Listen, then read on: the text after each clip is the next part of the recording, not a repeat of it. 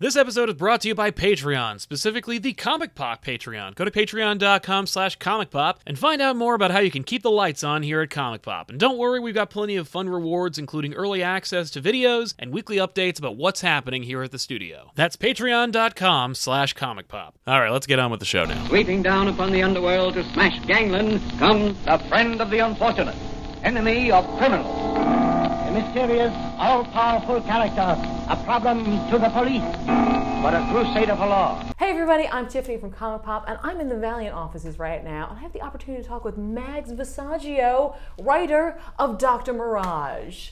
How you doing, Mags? I'm doing okay. It's a nice, lovely day outside. I know. Also, we've already nailed the first question. You're doing well, so this is a good start to an interview. I got this wonderful piece of art someone turns through with me. I love that. I love that. We'll cut in a thing to show that. It's uncanny, the resemblance, honestly. I am familiar with Shan. I am familiar with the 2 volumes that came before it. We haven't seen her for a while in her own story, but here she is. Why Dr. Mirage for you? Oh, I'm a really morbid person, and I'm kind of obsessed with death. Okay. And I'd been talking with Valiant a little bit. I knew that Valiant was interested in working with me. And at C2E2 last year, I guess it must have been, I just kind of went hard for it. I just went up to Robert Myers, just like, I really want to write a Dr. Mirage book. Because it just seemed really exciting. She has such an interesting and weird relationship with death. And I've done a few books that deal with our relationship with death. But hers is like so different because it's not final for her. Right. Yeah, absolutely. What's interesting about that and that concept of having that passion, I feel like that makes the best stories. Like, you came to them because you were ready to tell a story, as opposed to like someone being like, we need a Dr. Mirage story right now, just come up with anything. Well, it's less that I didn't come to them with a story in mind. I was interested in the character. Right. I wasn't all caught up on the character. I read Jen's first volume, but I hadn't read the second. I wasn't really sure what her status quo was. But it was just a playground that I was interested in playing with. You know, she gets to do the magic stuff, she gets to do the death stuff, and I've been kind of really looking for more opportunities to delve into that part of my brain. Right. No, absolutely. And honestly, for me, the magic stuff, I'm just so all about that. And honestly, in this first issue that I had a chance to peek through, I kind of love that she is, there it is. I love that she is trying to delve into like Gwen's realm a little more so than we've really seen her before. Well, she has to because he's not around anymore. Exactly. She's always had Gwen on some level to protect her. Yeah. And that's no longer an option. Right. Which is like, I kind of love that that's like, the last time we saw them, it was like, okay, so we can't like touch one another and that's totally fine. And now it's like, what's going on in the general status for Dr. Mirage? Because like, you've not only taken away Gwen in a sense, but like, she's completely isolated. Yeah, I've taken away all the dead. She can't see dead people. Yeah. And that's like such a phenomenal like concept, because it's like, that's every day for us. Hopefully all of us. We don't have that interaction with people. You have that ability to go away and have a lone moment. Constantly been surrounded by individuals. Like, it's almost like when you go to a con. It's like, that's her experience all the time. I mean, she can turn that off, but that's something she had control over. You know? Yeah.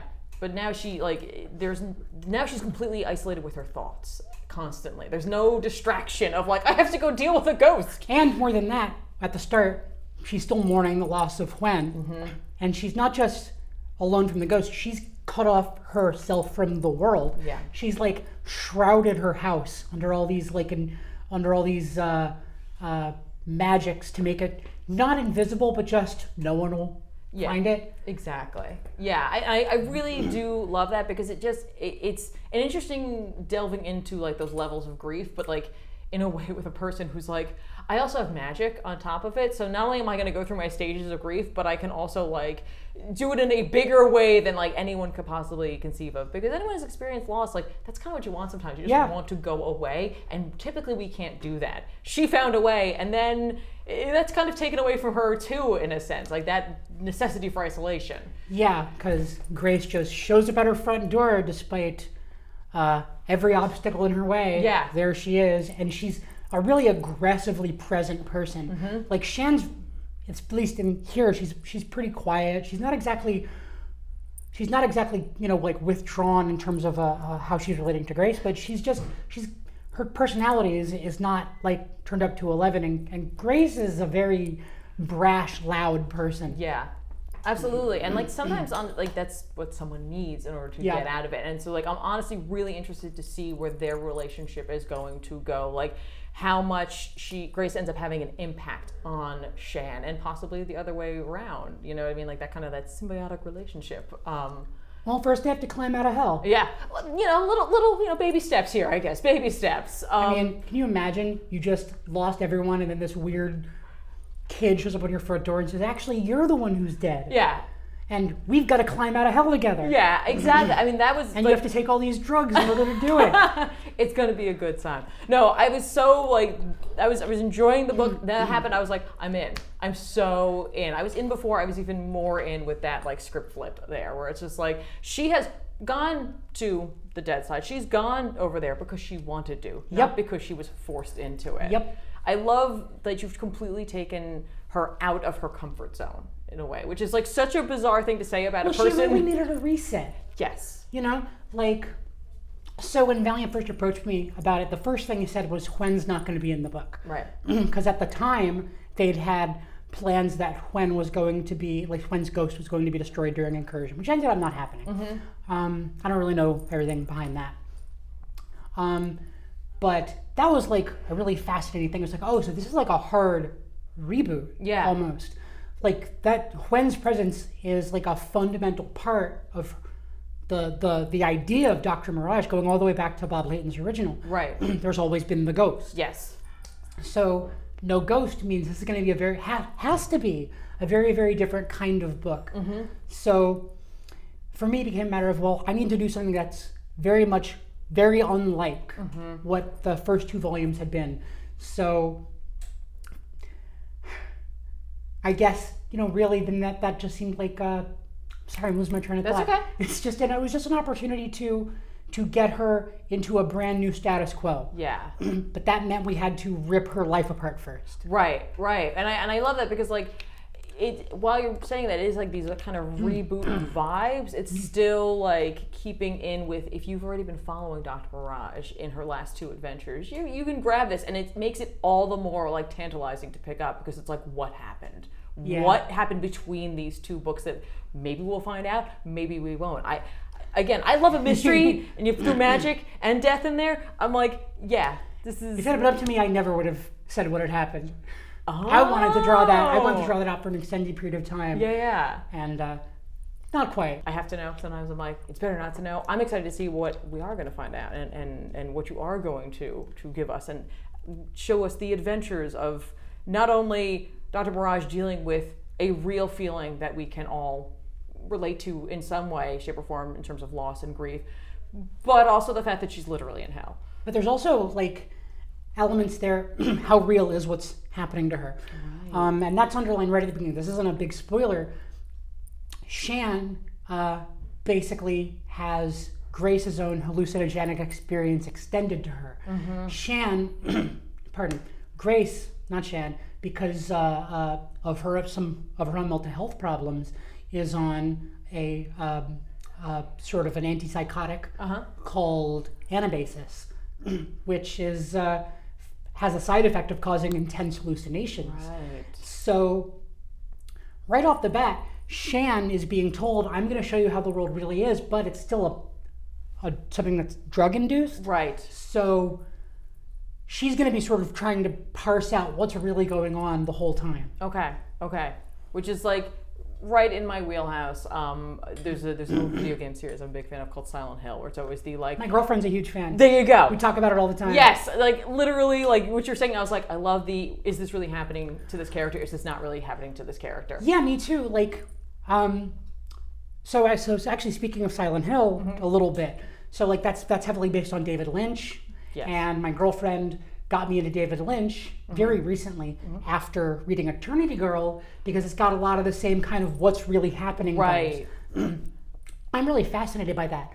One of the things that me and my girlfriend talk about, when we're watching TV, is, have you ever seen Mulholland Drive? Yes. So you know the Noai Banda scene? Yes. Like, that's David Lynch pointing out, none of this is real. This is just an image. This is just image. It's all artifice. And more, that's an element that I'm really interested in bringing to the fore.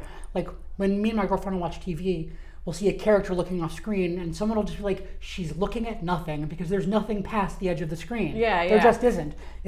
We're not even talking about an image of someone on a set. We're talking about the character in this sequence only exists in this one box. Right. And so that irreality is something I'm just thrilled to be bringing up more and more in my writing. The reality of the form of the medium and not just the content of the medium. Narrative versus diegesis. Okay. All right. What I love about that too is that there's something about experiencing that, like, is it real, is it not real in the world of a video game, in a film, where it's like there's something realistic about that. In the video game, you have some control as to what you can see.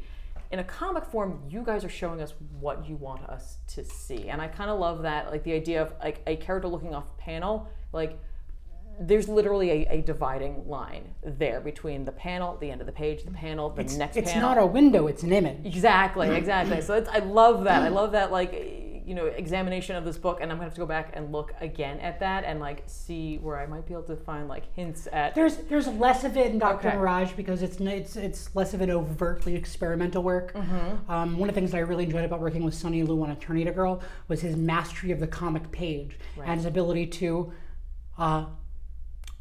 compose the page in such a way to draw attention to the limitations of the medium and use them in creative ways. We're not doing anything that sort of overtly kind of like in your face, no-why orchestra. But there's just definitely a lot of that. What's reliable? What's real? I like dealing with people who are in altered states of perception. And I just always want people to not really be sure. Right. Oh, absolutely. Now, in terms of working with another creative, you're working with Nick Robles. I hope I'm saying that. Robles. I made the same mistake for so long. See, anybody who's on this channel knows I am the worst at pronouncing names. Go for Robles. Mine. Visaggio, very close. Very close. It's like DiMaggio. Okay, all right, there you go. So Nick Robles, what's it like? What's the working relationship like? We don't talk a ton. Okay. But Nick is brilliant. Okay. Like, when we first started working together, I communicated to him that I'm like, all right, my jumping off point for the weird landscapes that I want to be featuring is Steve Ditko Doctor Strange. Okay. And I was like, don't recreate Steve Ditko Doctor Strange. Yeah. That's what I'm imagining so that I get in the mindset to write what this needs to be. But I want you to find your own well of weirdness. Yes. And he really delivered. The book features some incomprehensible spaces. Like, I'd say they're, like Escher spaces, but Escher follows rules, and Nick isn't. Right. He has angles jutting off in impossible ways. He's breaking horizon lines with things that should be behind horizon lines. Right. It's challenging and chaotic, and demands attention and time. He draws the kind of landscapes in these books where you can't flip through the book quickly because you're going to be constantly faced by these impossible things that you need to digest. Right. I'm always a really big believer in letting my artistic collaborators have as much free reign as they need to deliver the book. So, I'm a very Spartan scripter. Okay. So in this, I would always just say things like unsettling landscapes, like there'd be some kind of impossible room, that kind of thing. Okay. And he would take my vague idea of something that if I was writing a prose novel, I would be describing it in terms of mood and tone instead of descriptively. That's one of the things I was really like. One of my favorite writers is Stephen King, is how much he steps away from just describing the appearance of something to just kind of go into the emotional experience of perceiving a place. And so I would give a lot of that information to Nick, and then Nick delivered something that was exactly that. That's incredible. Then you add Jordy's colors to it, and the whole thing comes alive. This book's gonna not look like anything on the shelves. I'm so looking forward to that. And I love that trust that you guys have in that relationship, because it's very freeing, I think, to some creatives, to have that sort of like, just do whatever you want. And then sometimes for some of them, they break down, and then maybe after that breakdown where it's like, I don't have the rules, they're able to come out the other side of it and be like, okay, wait, without rules, I can... I used to be that way. I used to do really, really detailed panel descriptions Yeah. to the point of like specifying camera angles and body positions, because I thought that I needed to give everything. Right. And the more experienced I get, the more I've been learning that you just don't really have to do that. So now I'll just be like, here's literally the bare minimum an artist is going to need in order to get it across, Right. get across the goal of the panel. And even then, I'm also really excited about artists who will ignore my paneling and do their own page composition. Right. Every page I write is, this is my best attempt to solve this page. But now that you know what the content of this page is, how do you think we should solve it? And if you have a better way, zero in on emotions that I wasn't necessarily even like in terms of like emotional reactions, the visuals of emotions, Right. in ways that I wasn't doing it. He really next levels me, and that's what I always value. Is I want an artist who's going to elevate my script and make it something that the two of us created, and not him following my direction. Right. Even just taking a look at it, like just in the Ashcan edition of it, it's always incredible for me to have the experience of reading a story where the artist is paired appropriately. Because too many times you'll read a story where it's like, this artist is good, like technically they are good, But it's not the right artist. it's not the right artist. And it seems like you guys have a really good fit. It's just the right feel for the story you seem to be telling right now. I knew there would be when I read the book he did with Teenie Howard, Euthonauts. Okay. So when Lisa suggested Nick, I was like, that was like a dream get. We've been talking about a couple of other artists, and they just weren't. I didn't really see how that was supposed to work. I'm like, yeah, I like the work. I really like what you're. I like what you're doing, but it's not this. Yeah, it's not what exactly. this needs to be. Yeah, it's not probably necessarily a skill issue or No, it's anything not a like, skill issue. It's just what are your obsessions? Yeah. What's your point of view? Yeah. How are you coming at this? No, absolutely. And I do kind of love the fact that you've gone into this realm of like, again, like this trust, this like you know this artist can take this vague idea and end up producing something that was almost exactly somehow what you wanted, and maybe you didn't even know you wanted Yeah, it. I mean, it could be the best artist in the world. Like if we could have had Hergé on this, and it wouldn't have been right. Right, exactly. Exactly. Jack Kirby isn't the person to draw this book. No. Mike Diodato isn't the person to draw this book. No. And those are all artists that I have immense admiration for. Oh, absolutely. But it's got to be what it's got to be. Yeah, and I gotta say, I can't wait to see the colors on it too, because Jordy's making some really bold choices. Okay. And I think that's another really good example of the power of giving them the freedom to do their own thing. Is Jordy's doing things I wouldn't have even thought to ask for that are brilliant. She's doing like weird chunky colors. Okay. Like there will be colors flashed across the page, gradient shifts. Not gradient shifts, like they're hard lines, but like it's not a huge dramatic like color overlay. right. That doesn't correspond to anything we're physically seeing. So it's almost like the dots in your eyes. Oh, I love that. Those weird little discolorations if you look too close at the sun and then look away. Oh yeah. I love that, and like the communication that a good colorist can get across, the extra depth, because I think a lot of times colorists don't get the due that they should get, because it's like you see the art as a whole and you just attribute it to the artist, but it's like, no, a colorist can often make or break an artist, honestly. So One of my favorite colorist collaborations was Cliff Chang with Matt Wilson on Wonder Woman. okay, yes, There's this one issue in particular where Wonder Woman is fighting like a big like lava monster, and as he gets weaker, he gets dimmer. yes, And that wasn't even scripted. That was something That they just- Matt contributed. That really just added so much dimension to the scene. yes. Oh, absolutely. And again, it takes a really skilled colorist to do that, because a lot of artists can just put color down and who cares. It takes someone special to be able to communicate extra, like I said, like depth or just interpretation to a panel, to a story overall. And like, for me, like, again, I can't wait to see it put together fully, because I don't know, I think I love the black and whites. Oh, and it's like, so gorgeous. and like the fact that I love I love a great inked story. I think they're beautiful, but they're few and far between. And I was like, this is a beautiful book as it is. And I was like, I can't imagine what this is going to look like.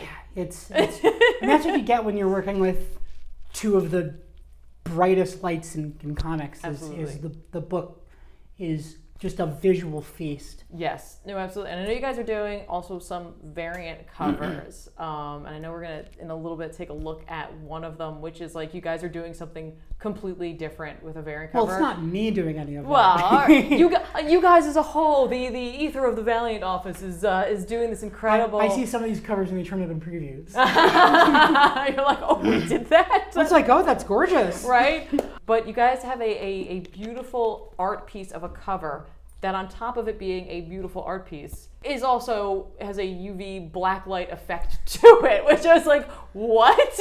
Well, considering how hallucinogenic the book is, that Yes. seems appropriate. Yeah, no, absolutely. But it's like, you guys thought to do that. You guys took the next step and was like, this fits.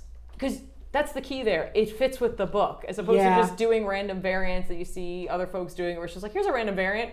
Who cares? Buy a variant. And really all the covers have just been Yeah. stunningly beautiful. No, they really are. They're eye-catching. And again, like you get that whole like communicating with color, the first cover that is sitting right here, the beautiful blue of Gwen with that orange behind her. It's just, I love it. I love it.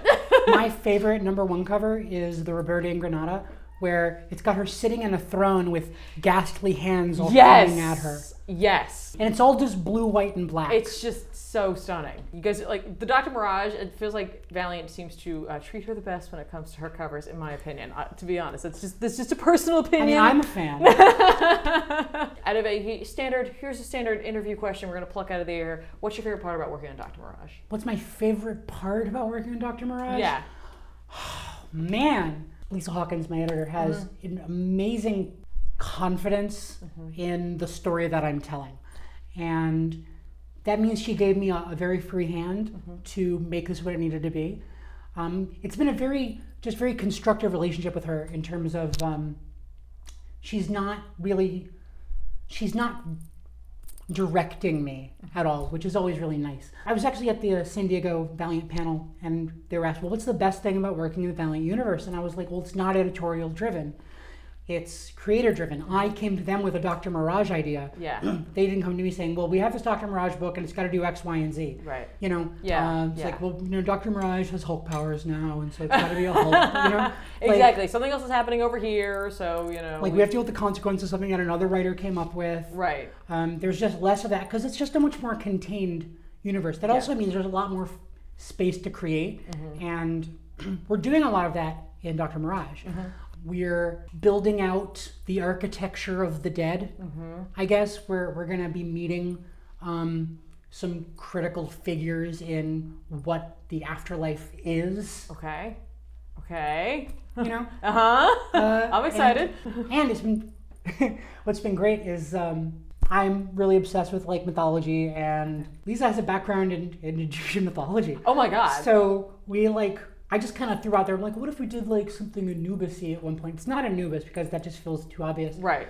But she was able to point me in some directions so I could do some like a little bit of guided reading. I love that. To get more ideas for it. And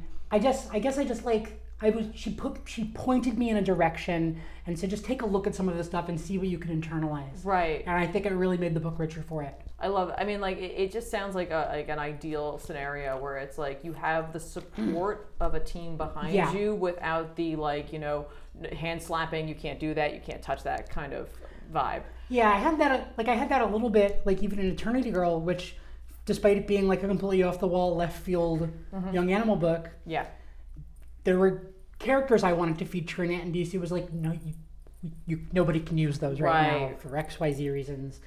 Yeah, absolutely. So I know that Dr. Barrage is like a mini series, which she seems to. The last 2 books were also like they're minis, correct? It's 1 through 5.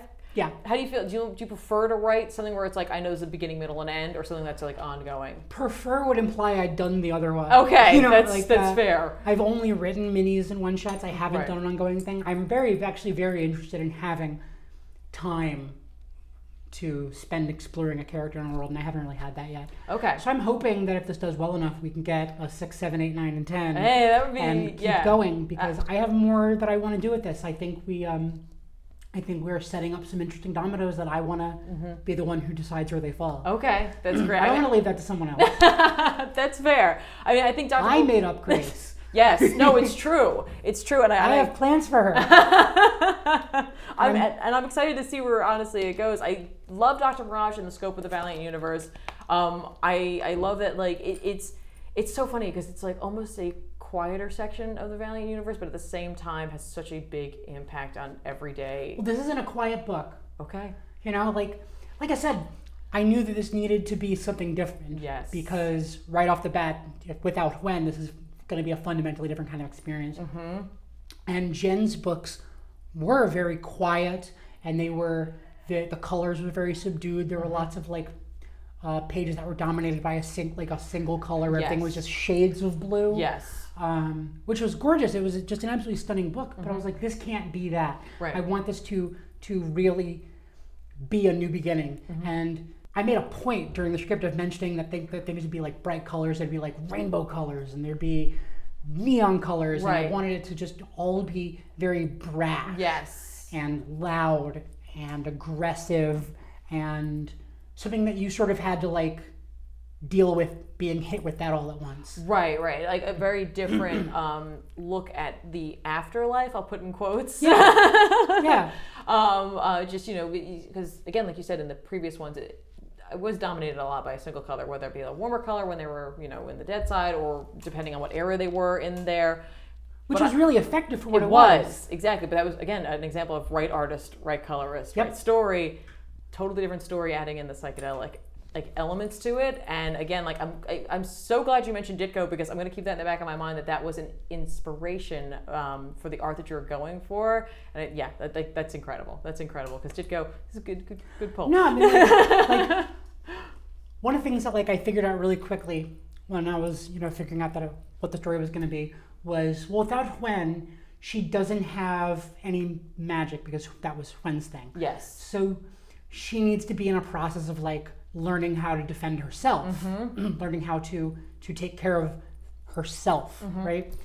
And so I was just thinking, well, what are the magical characters that I love? What are the magical stories that I really love? And I'm just so into Silver Age aesthetics lately. Right. It's just so bright and adventurous, and everyone's shouting. Yes. Every sentence ends in an exclamation mark. There's so much energy, enthusiasm, and color, and it's not all just like grim and like moral quandaries and anti-heroes. It was over the top adventure. Yeah. And that's an area that I'm really, really interested in exploring. So I immediately kind of went to Doctor Strange and thought, well, what if this is the first part of a story that ends with her as the Sorcerer Supreme of Valiant? And I don't know if that's where it's going to end up, but that was my jumping off point and how I landed on this kind of general idea for the visuals. Yeah, no, absolutely. Honestly, if that had been your elevator pitch and I was in any way in charge of anything here, I would have been like, yeah, green-lighted, go, take all the money, I don't care, go. Yeah, and it's not like a Doctor Strange book, but we're definitely pulling a little bit from that kind of thing. There's a couple of instances where she uses Doctor Strange kind of alliterative spells, like by the sigils of Sumanus, that kind of thing. Because it's fun. It is fun. It doesn't have to be deep. It doesn't have to be complicated or philosophical. It can just be fun. Yeah. There's enough other heavy shit going on in this book that I wanted the comic book action to be comic book action. Yeah. It seems like it's going to strike a really good balance, which is I was already in reading the book, seeing that ending, was way more in. After having this conversation, I'm so sold. Like, I'm so above and beyond sold. You're speaking my language right now. It'd be really upsetting if you were like, I was really into it, but after all that, I don't know now. We'll see. No, I am so on board for Dr. Mirage, for the story you're going to be taking us on. This journey that we'll be going on together. Right, everybody? Go get it. Go do it. No, seriously though.